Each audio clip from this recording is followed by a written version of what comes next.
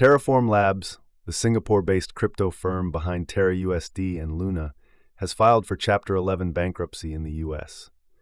The company's bankruptcy follows a significant cryptocurrency market crash that resulted in approximately $53.6 billion in losses.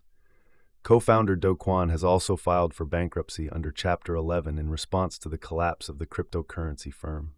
The filings in Delaware indicate that Terraform Labs has estimated liabilities and assets ranging from $100 million to $500 million amidst ongoing litigation with the Securities and Exchange Commission (SEC) over violations of U.S. laws.